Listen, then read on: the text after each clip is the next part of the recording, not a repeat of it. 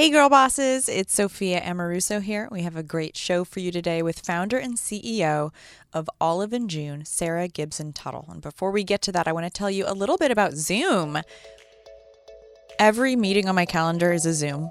They're always video chats. You get a feel for people in a really different way than you would over the phone. And it seems really easy for everybody. So it's like literally every calendar invite that I have a call or meeting with anybody remotely, even our team, we're using Zoom. Zoom Video Communications, the web's best reviewed video conference service, is used by millions to meet one-on-one or even hundreds at a time. I see people doing webinars on Zoom. People are using it for all kinds of purposes. Zoom video conferencing lets you connect face-to-face with anyone across town or around the world with flawless video, clear audio, and instant sharing of files. You can connect through any device too, so desktop, laptop, tablet, smartphone, or conference room system.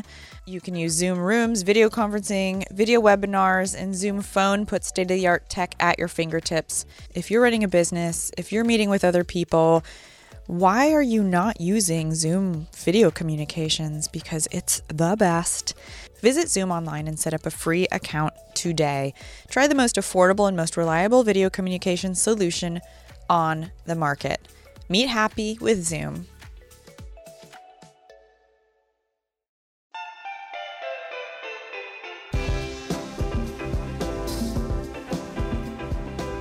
I know this is a podcast and you cannot see my fingernails right now, but they're super duper bright. They make me look kind of tan even though I'm not tan, so I get real bright colors in the summertime. And if you look around the Girl Boss office, there are some real nails here, like for real, like committed, like patrons of the nail industry. And our guest today is someone who's been part of creating that culture. She actually quit her job after 10 years as an equity sales trader at JP Morgan and Morgan Stanley in New York City, and she did it all to launch her own nail salon. Her name is Sarah Gibson Tuttle, and she's the founder and CEO of Olive & June, which she first opened in Beverly Hills in 2013. Since then, Sarah has opened salons in Santa Monica and Pasadena and has continued expanding her business with a collection of products that make it easy for you to do your own mani at home. We've kind of taken a turn into products and into democratizing the salon manicure. And I think for her, when I first told her, she was like, wait, you're not going to have 100 salons? And I was like, I think there's a bigger way for us to make women, like we can make more women happy if we teach them how to do their own nails versus we have nail salons in, fancy areas around the country. And so it's changed a bit. Welcome to Girl Boss Radio, the show for and about ambitious women, exploring the wins, losses, and insights learned on the winding road to success. On today's show, Sarah and I talk about how she lived off her savings while trying to get her business up and running, and why she believes the at-home nail industry can grow to $10 billion. We also talk about the opportunities that are still available when you enter a crowded market and why educating your customers can make for great content. Here's our conversation. Sarah, welcome to Girl Boss Radio. Thank you. Thanks for joining. I feel like this is a long time coming. A lot of back and forth emails. A lot of people have introduced us and somehow we haven't spent probably enough time together. So it'll be nice to really dig into your really interesting career. I'm excited to be best friends. Yeah, here we go. Here we go. Okay. So I start every episode with the same question for everybody because we all have a start and you've had such an incredible career, but there's everybody has a first job. So, and they can be glamorous or unglamorous. We've had people who worked retail, but it was in the Hamptons, which is okay if that's what you did. But then others, Maria Menounos, scrubbed the floors of nightclubs, right? And it's just so interesting. What was your first job?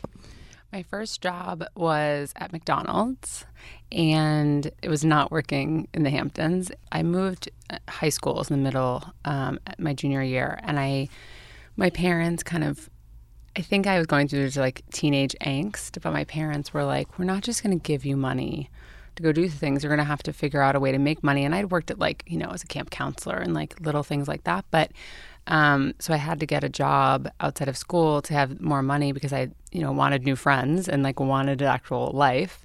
I didn't have a built-in best friend network anymore. And so I got a job at McDonald's and I worked there for probably 3 or 4 months. At some point, I started interviewing and I found a job at a kids' clothing store, which is where I worked for the next 2 years of high school. But my McDonald's experience was really informative because they have a lot of structure and rules, and you can't, I remember we had taken Sharpies and given ourselves fake tattoos, and they were like, you can't have that. You have to be clean. They had rules. And so that was the first time that someone had kind of told me you couldn't, in that kind of way where self-expression, I guess, was not at that point. Probably it's different now. But, and I also gave Simon Rex. Do you remember Simon Rex? Oh, yeah.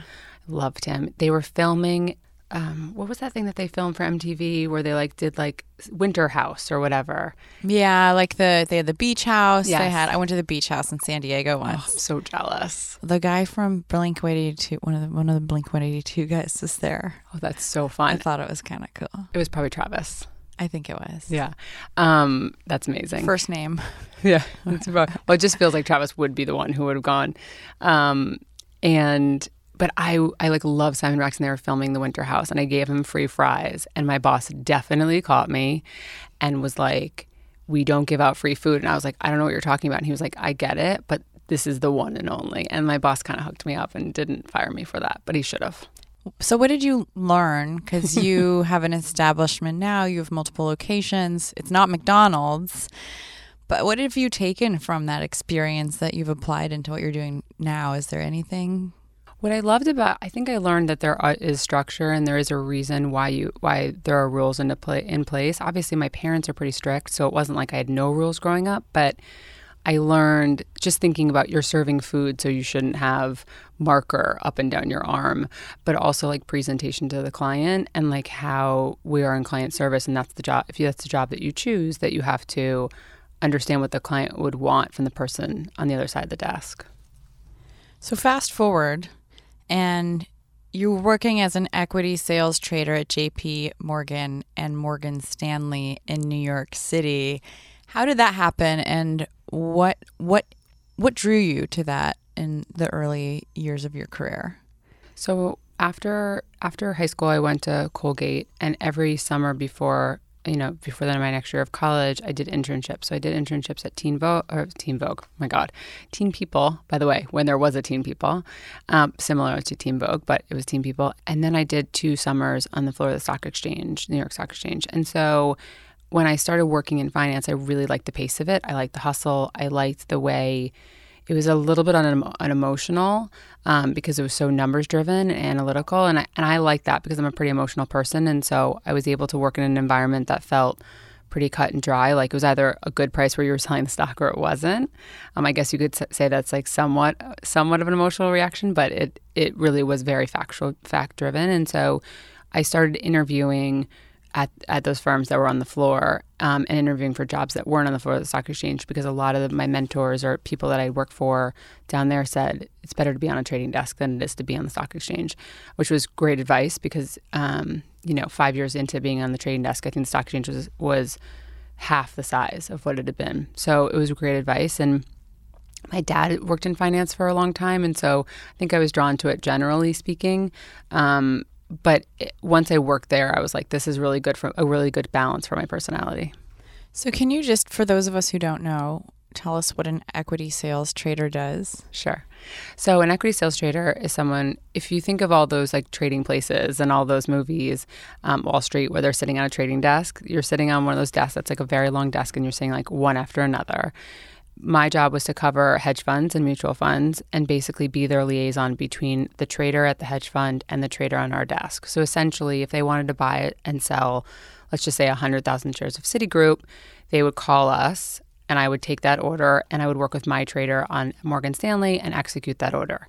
It's a little more complicated than that, but that's basically what it is. We are a salesperson or a sales trader for trading orders. And there's reasons why hedge funds would trade with you or not. It's a lot relationship driven, and it's also a lot driven on resources that you're giving, whether it be you're allocating meetings for like head of Citigroup management to their portfolio managers, but essentially you're trading stocks and you're shepherding those orders. It's really customer service driven, like client service. It's all about, it's like that base that I had from McDonald's, basically. Like it's like that on steroids, right? It's very client service and making sure your client's happy and that they think that you are taking care of them. How would you describe good service?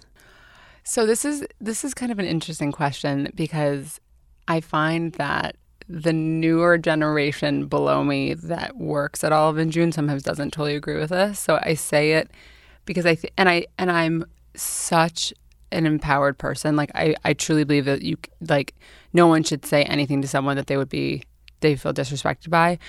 But so this might be controversial, but to me, client services, the client is almost always right. Like I rarely will, unless a client has totally stepped over the line, obviously, but I will try to maneuver and manipulate any conversation into in a positive. Like I just don't. That's how I grew up. Like the client I've had people scream at me. I've had people yell at me. Now, if like someone was to like physically touch me, like obviously there's lines. Beat down. Yeah. But when someone kind of comes at me like verbally, to me, I'm like, just diffuse this situation. Like I'm not like, I feel wronged. I'm more like, okay, how do I make this? I've had someone say that someone on my team was racist, and I've turned that conversation into a positive by the time the person left. And I don't think it's right that they called someone on my team racist. First of all, they're fucking wrong. They're not racist. But it's also was more so like, this is an emotional reaction is not real. Like she doesn't really think that. She's just pissed at what she perceives to be bad service. And so how do I maneuver this conversation? The person she was saying that about luckily feels similarly to me. And so she understood why I did what I did. But I do think that there's times where I have to explain that. And I think that younger generations, I think, don't feel as strongly that the client is always right. I think it's about making people feel good. And I think it's about understanding that you pick this certain profession. Like if you order a bottle of nail polish on our website and you perceive it to be bad in any way, we replace it or refund you. Like carte blanche, no problem. Because to me, I don't see the upside in trying to make that person feel bad or wrong. Like they're not wrong. If they perceive that, that's it. Fix it. An angry customer, I think, spreads someone happy spreads the word for your business, certain number of times, but someone unhappy, I think it's like even more viral. And especially, yes. Customer service has always been really important, but in the age of all this transparency and people being able to express their feelings online on places like Yelp, it's incredibly important to make sure that people are having a great experience. I agree with you. Our team will sometimes be like, well, that person's being a bully. And I just don't go there with my thought process. I'm like, fix it, diffuse it, make the person feel good, give them something for free. Like to me, it's like, just make it better. Especially when women show up to feel beautiful. If someone bought a dress from Nasty Gal and they were like, oh my God, I hate it, or you ruined my bachelorette party, it's just like, you don't want someone to feel like that, even if they're wrong. It's just like you're providing this emotion. People are attached really emotionally to how we look, and how we look can often affect how we feel. And that's okay. I don't think that's necessarily shallow. It just means, we have expectations when we walk into a place, and sometimes they're unrealistic, but it kind of doesn't matter at the end of the day when you're on the client services side. I completely agree. So fast forward again. And I want to get into this because we're talking about nails and I want people to know why you left JP Morgan and Morgan Stanley to found a nail salon, a nail startup that's become much, much more than that. What prompted you to leave that job and move into a totally new part of your career? At some point, I got to the place where I was like, I love client service, but I don't actually love markets. It's so funny. You're like, I don't even know how to talk about this. Like, I barely wanted to talk about it. Like, I never was bringing it up to my friends. Like, I was never that excited about it. But obviously I was saving a lot of money. It was fun. I like my clients. And so I stayed in it for a long time. I think I also probably had a little bit of expectation from my family. My father had been in finance for a long time, and I was successful at it, so I didn't want to necessarily leave. And all my friends at that point were in finance. So, but I wanted something different. I wanted to move to LA. I was going through a divorce with my first husband. I was like, I want something new. I want something different. I started interviewing out here and getting my hair blown at Dry Bar and was like, this place is amazing. This world is amazing. How do I move here? And then I had the idea, it was like I started dating my now husband, and I was still interviewing, and I had this idea. I was like, I should do the Dry Bar for nails. Like, this just makes sense. I love this place.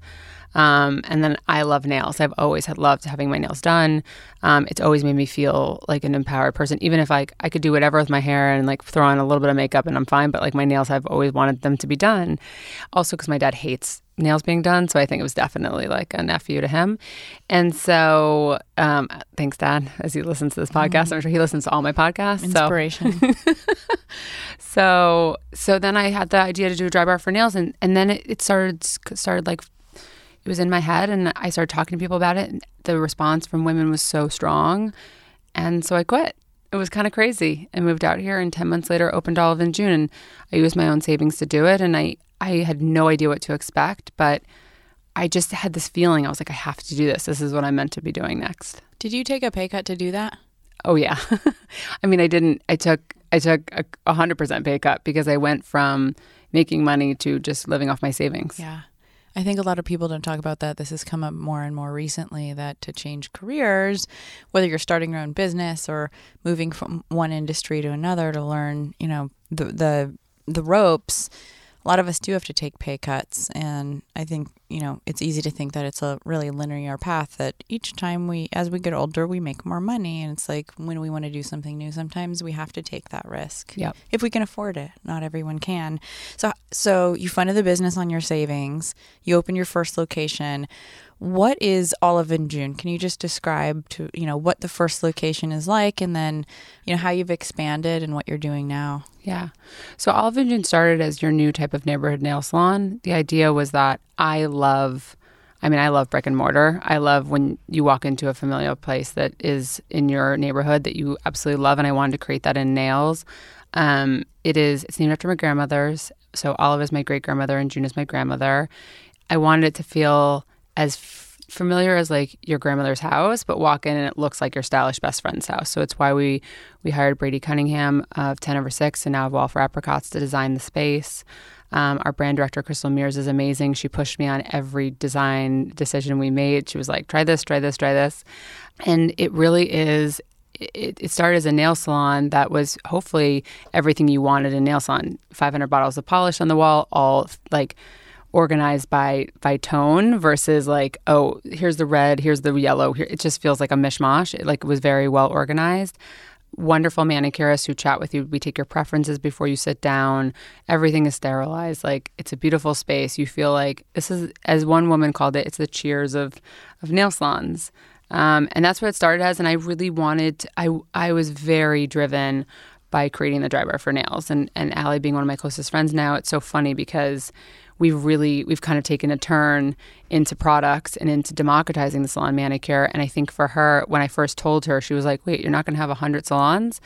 And I was like, I think there's a bigger way for us to make women, like we can make more women happy if we teach them how to do their own nails versus we have nail salons in, fancy areas around the country. And so it's changed a bit.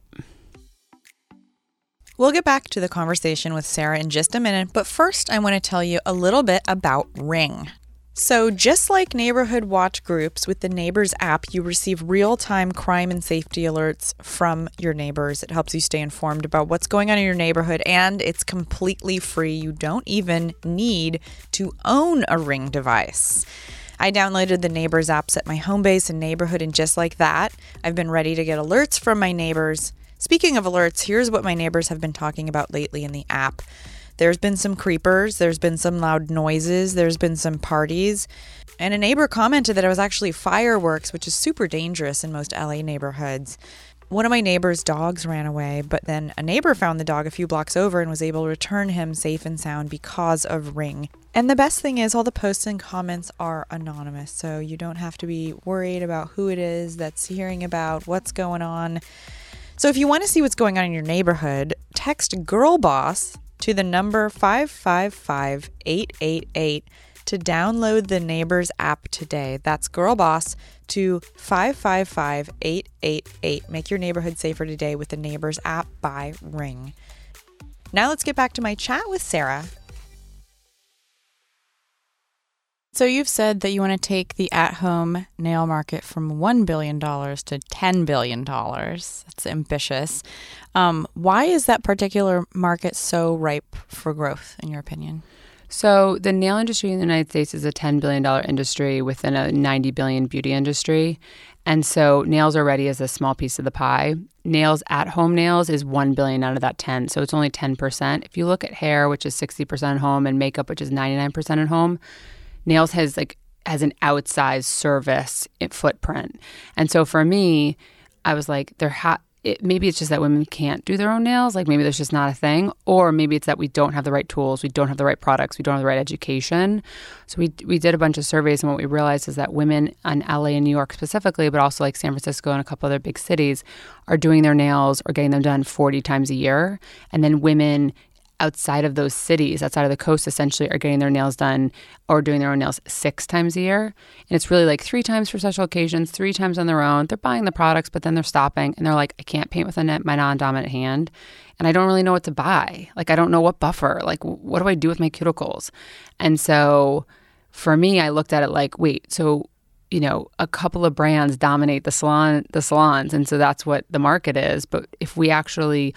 And I understand why manicurists wouldn't teach you how to paint your nails, but there's not enough manicurists for the demand in the United States. And also, not everyone can afford weekly manicures at a salon, especially outside of cities where there's a ton of manicurists, right? So that the price is double.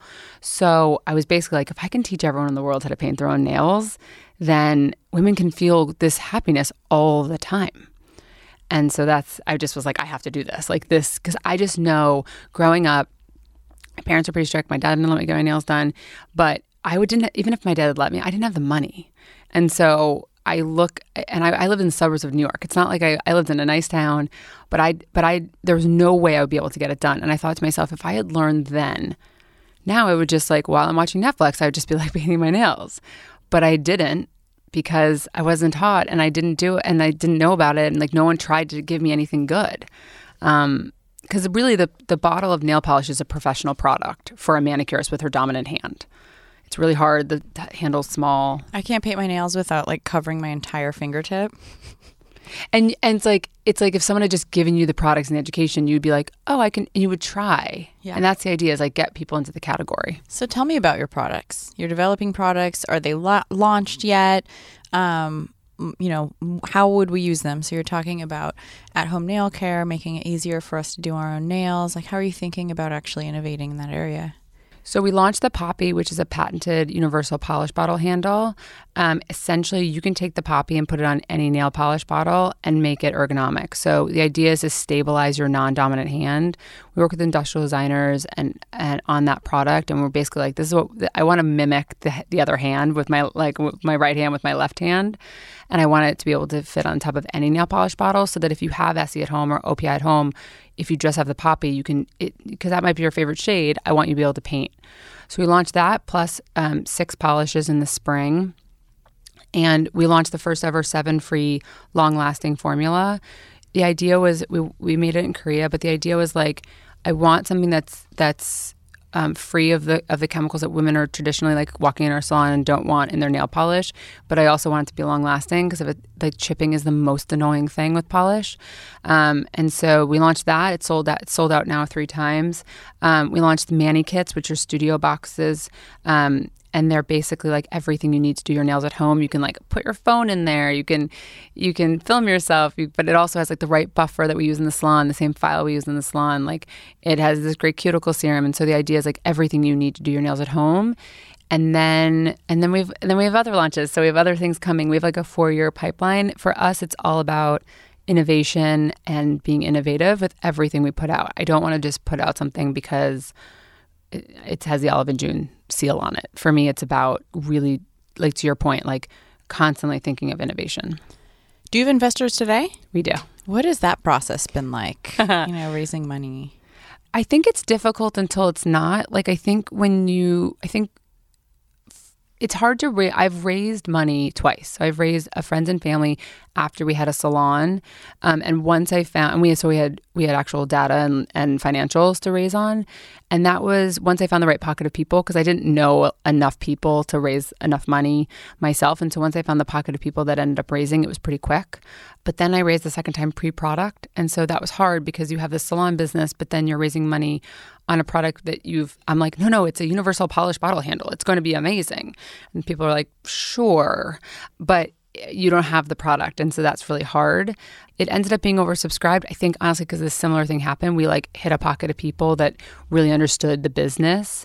So I think, but raising money is a full-time job. And so what I've done now for our next round, which will be in the future, and we're not sure when it'll be, but I've started meeting people in between my meetings now versus try to I'm going to fundraise for 3 months. Yeah, it's important. And that's what I've been doing, is just kind of nurturing those relationships, and they become friends, right? Yeah. Potential investors become friends. And, most of all, they can give you great advice. And the way you can vet them is to see how helpful they are, because you're letting somebody invest in your company. I think it's easy to position things as please give me your money. I'm so lucky to have your money, which is, people are giving us, a lot of money and taking bets on us. But at the same time, they have the privilege of participating in, what could be a really great return for them. And vetting those people, understanding how helpful they could be is really important. So I had a conversation with an investor recently who asked me, what are you looking for in an investor? And I was like, God, how do you answer this question other than saying somebody helpful? What else? Absolutely. What other answer is there? I guess someone that could help us strategize an IPO, or, for our stage company, it's nothing like that yet. But that's, I think people can give really tactical advice who've been there and who have, often operational experience. I would agree with you wholeheartedly. I think it took me, I think I walked into those meetings being scared and being give me your money, very, very nervous. I think I've turned the corner now, knowing where especially the product line, what Olive & June can do, and the kind of momentum we've had, and the kind of movement we're starting that's really empowers you to do your own nails. I also think the best investors do become your friends, and I think they become sounding boards. And I think if someone seems off when you're raising, run away from them, because they can only become total nightmares when they're in your round. So I totally agree with you. And I think operational experience, and I think also kind of knowing your cap table and saying okay, I need one person who's super helpful on wholesale, and I need one person who's super helpful on marketing, and I want one person who's super helpful on whatever. But then the rest I can fill in with people that just want to be part of, the financial side of this. Yeah. So a cap table, if you don't know, is basically the list of people who have equity in your company. Yeah. Which we have a lot of really, really helpful people on our cap table. I had really 1.5 funds on our cap table at Nasty Gal. And, while I really loved working with them, we didn't have the, variety or diversity of expertise and experience to weigh in on what we were doing. And we didn't have enough eyes on the company that weren't on our board, because board members have a different kind of perspective than someone who might be, have a small angel check-in and, especially has kind of operational experience, because a lot of investors are just investors through and through, and they've never run a company before. So, I guess to our listeners, if you are looking for investors or advisors, just find people who do have a variety of experience that you can tap for their network, for recruiting, for their expertise. Asking advice along the way is just so important. You've entered a really crowded space. And I think everything's crowded at this point, especially just brands or people are becoming better. There's almost, have a brand in a box, 10 years ago, it was you had to have, and I'm not saying this is at all, what you're doing, but it was having a brand didn't mean hiring an agency to, make you a cute brand. It was you had to figure it out yourself. And I mean, that's amazing. There's so many incredible brands starting now, but it is a lot more crowded, especially in the direct to consumer space. How do you think about standing out among, the competition and entering a crowded space? It's interesting. I think that's so true. I keep hearing the same agencies that people hire to, quote, create their brand. And it's so funny because when we first started, which was 6 years ago next Wednesday, but a year before that we were planning it, no one was talking about brand. And Crystal, our brand director, had written, she ran Daily Candy LA for 7 years, so she knew what was resonating with the consumer. And so she told me I had this like quote logo that she was like, this is a garbage logo. I mean, she said it in this very nice way. This isn't really strong enough. But she was like, it has to be you. Like, and she said to me very specifically, because I love Drybar so much. She's like, Drybar is Allie. Like, it screams Allie. It's Allie. Like, when you meet Allie, you're going to be like, oh, I understand why Drybar is exactly the way it is. And she's like, Olive and June has to be Sarah. And so, like, what does that look like? Okay, maybe it's, I'm kind of like I feel like I'm half pretty strong, pretty bold, pretty like fierce, and the other half of me is like, I really like getting my nails done. Like, I really like doing my nails. Like, I like makeup, and so it's definitely a softer side, and so that's why the logo is like a block kind of strong logo, and then we use all very neutral and softer colors because that really embodied who we wanted to be and who I was. It's an interesting question on the crowded space. At-home nails is kind of nowhere. So in some ways, it's like it's this space that's nowhere. It's not that crowded. Yeah. Right. And so that's but nails generally, I think is just dominated by 2 or 3 companies that own most of the market. And the rest of it's kind of like, it's a commodity. It's a paint. So the way that we built this brand on the community experience. And so because the community was already built, when we launched product, we've had great success in being ourselves. And I think as we go into this space, I think education and content is going to be, I know everyone talks about content, but like for us, that's education. And it's about actually like really teaching people and making it fun and fun collaborations and expression of self that's going to keep us being Olive and June. I truly believe that in order for this market to go from, like you said before, 1 to 10 billion or even higher, it's going to be a couple of really cool brands. Olive and June will very much hopefully be included in that, and we will take this category and blow it up. And we just have a very unique perspective because of what we've done in salon. So I think if we keep being ourselves and we keep pushing ourselves to be innovative, then we are different and we do stand out, and hopefully that really resonates with the consumer. But I think education and what we deliver digitally is going to be really, really important for us. You'll hear more from Sarah in just a moment, but first I want to tell you a little bit about Vistaprint. I have used Vistaprint for my business over the years. Our first business cards at Girl Boss were from Vistaprint. We used to put postcards in every package that were like a really cute thank you with photography on them. Used Vistaprint. Vistaprint is so incredible if you have a small business. It's important to feel professional and polished and prepared when it counts. For just $10, Vistaprint gives you 500 personalized cards with exactly the look you want. And because you can choose the colors, fonts, designs, and images, because I know you know how to design, you can create something as unique and compelling as your business. So to make a card, you just plug in your information and logo into hundreds of fresh designs tailored to your type of company, or you can upload your original layout, your own original layout.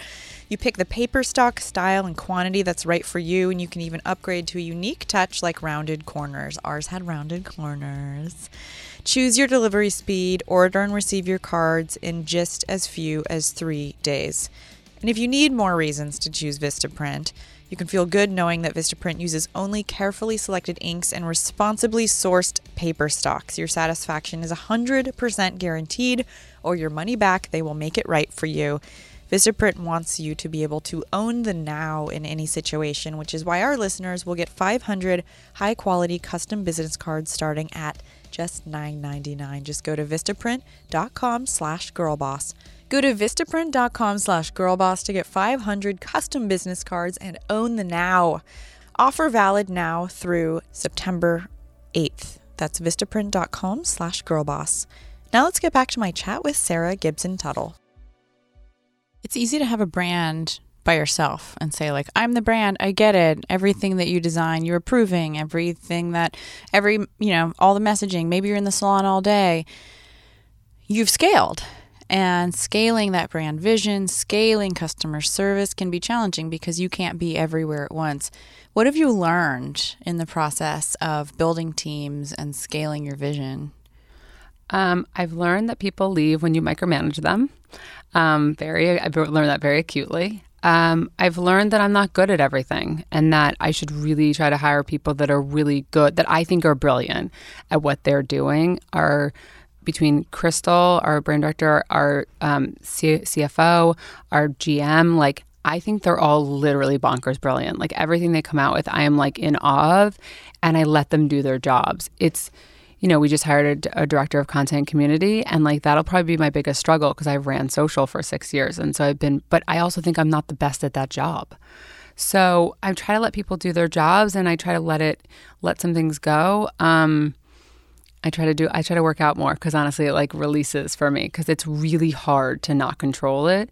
But at some point, it has to be a living, breathing thing on its own versus just like I'm running, like you said, like I'm running front desk and the experience is perfect. If you become a bottleneck, as your company scales, people feel like especially senior people feel like they don't have autonomy, they can't make decisions. They come from companies where their expertise is valued and they're able to make recommendations and actually implement them. And it can be really hard as a founder to let that go and watch people sometimes make decisions that aren't the decisions that you would make, but be like, okay, I don't completely agree with this, but you know what? You know more than me. And I find myself proven wrong all the time by the really smart people that work here at Girl Boss. And often like there's just a total consensus. They're like, no, collectively, it actually happens quite a bit. And I'm like, wait, my instincts are wrong. And I'm like, God, my instincts, I just don't even know if I trust them at all anymore. But it's a lesson that often a lot of us have to learn the hard way. It's really hard to start out as an entrepreneur or a leader, just knowing that or knowing how to do that because we are so attached to what we're doing and it is really emotional. It's a representation of who we are and our friends are watching and our brand's important. I think you care more than anyone because you own it, right? So you own the biggest piece of it. It's yours. You started it. I think of Crystal as my co-founder, but I guess I don't have a technical co-founder. So, but I have to say, like, I know I'm great at interacting with my kind of management level team. I have not been as great interacting with like mid to junior level solely because I have micromanaged and I have pushed and I've expected them to be me, which is totally unfair.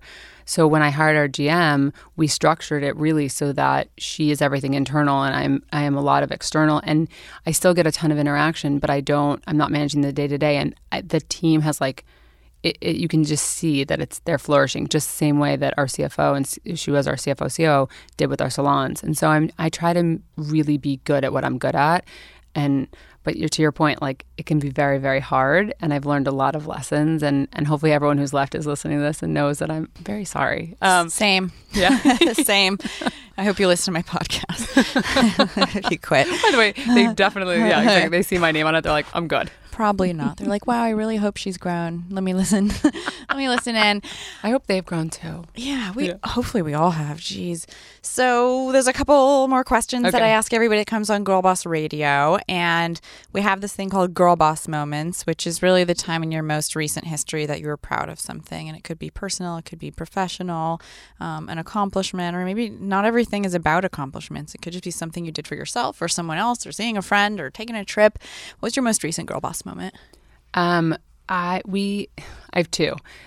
And they're both Olive and June related, just because I think when I think of Girl Boss, like to me, I think of those work accomplishments, and also we've come to this point after such a long 6 years. We sold out in 2 weeks at Target with our nail art stickers, and I was like through the moon about it because you just don't know when you go to the rest of the country, like if anyone even knows who you are or if they care or if they're even going to be excited. And so it was really, really exciting when that happened because it just like really validated that we had something that we could scale. Congratulations. Thank you. It was really fun. Oh, will you mail me some? Yes, I will. Okay. I'll give you a Girl Boss sweatshirt. Okay, perfect. And then the other is that the nail polish, we did a Manny marathon and someone went 20 days with the nail polish not chipping. And for me, like, by the way, not guaranteed results, but for me, I just like, I hate chipping more than anything. And so we created that nail polish for 18 months and it was a total shit show, as I'm sure everyone can imagine. Like just the manufacturer wanted to fire us. Like it was just hard. And so it's really exciting for women to just be loving the formula. Like it's just really exciting to me. So those are two big moments. It's been a big year for us. That's amazing. Thanks. I think it's, sometimes, and I don't want to like interject too much, but the vendors you hire, the manufacturers you hire, often they're executors, right? And they can push back, but they need people like you to help them innovate and to push them to innovate. In the end, they're really proud of the work that they've done, but in the process, it can be really, really challenging. Yeah, and I was like, I don't want to sell millions of bottles of this. Like, not that we're there yet, but in my future, like, I don't want to just sell it because it's got an Olive and June on it. And people are like, I like that color. Like, I want it to be like that, but I want it to be that it works. Mm-hmm. Like, what else are we doing if we're not creating products or things or experiences that people are just obsessed with? That's the joy of life. So, and one more question. Okay. So one thing that we think about a lot here at Girl Boss is this concept of success, which is kind of like it's like a cool word. It's like, we all want to be successful, but success doesn't necessarily mean making a lot of money or even being a founder. Not everybody, it's so sexy to start a company. It's so sexy to make a lot of money, but that's not everything. It can be personal, right? Success can mean raising a family. I know you have a family. What does success mean to you right now? I think success right now, I'm going to answer right now and the future because I think they're really different. Success right now means carving out a bit of time with my daughter while still grinding as hard as I can at Olive and June because I actually love both so much. I also love my husband too. He never really gets a shout out, but I love my family and I love Olive and June so deeply, both of them in such different ways. And so being able to do both, which I'm able to do because I have an amazing husband and because we have an amazing nanny and because we have like all of my in-laws are incredible. And so it's like, I want both, and I really want to try to do and be super present with her for even if it's an hour a day, but also just like, I want to create a business that in 5 years, like 10 years, like women are talking to each other and they're like, should we go to the nail salon? And the girl's like, no, I just did it myself. Like, I want that for people. And so binge watch and Olive and June together. Exactly. Like instead of a book club, we're doing Manny Club. Like I just want that. And so I want both. And so I think success for me will be able to honestly be able to continue to do that and create that and change the industry. So, and be hopefully a great mom. At some point I'd like to have another child. So got to figure that out in the plan. But yeah, I think it's just, I'm very, very happy in my life right now. I think I'm very blessed and grateful that I'm able to be a founder. And then I have a team around me that is so supportive and so good to me and works so hard. And so if I can continue to do this in any sort of capacity, I'll be a very lucky person. So where can we find you? Where can we find Olive and June? olivejune.com or on Instagram at Olive and June. I answer a lot of the DMs / all of them right now. Hopefully in the future I won't answer all of them. All of them. All of you. Yeah, so olivejune.com at Olive and June, and my personal is at Gibson Tuttle. I just want to drop my name Sarah at any time. Thank you so much, Sarah, for joining me on Girl Boss Radio. It's been a pleasure. Thanks for having me.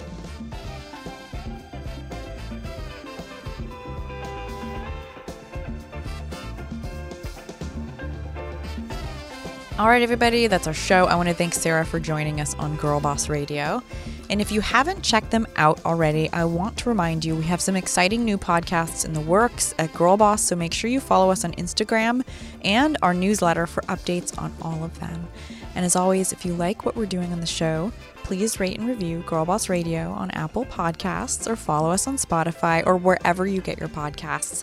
Share the podcast with a few friends and let them know you want them to listen to Girl Boss Radio. I'll talk to you next time.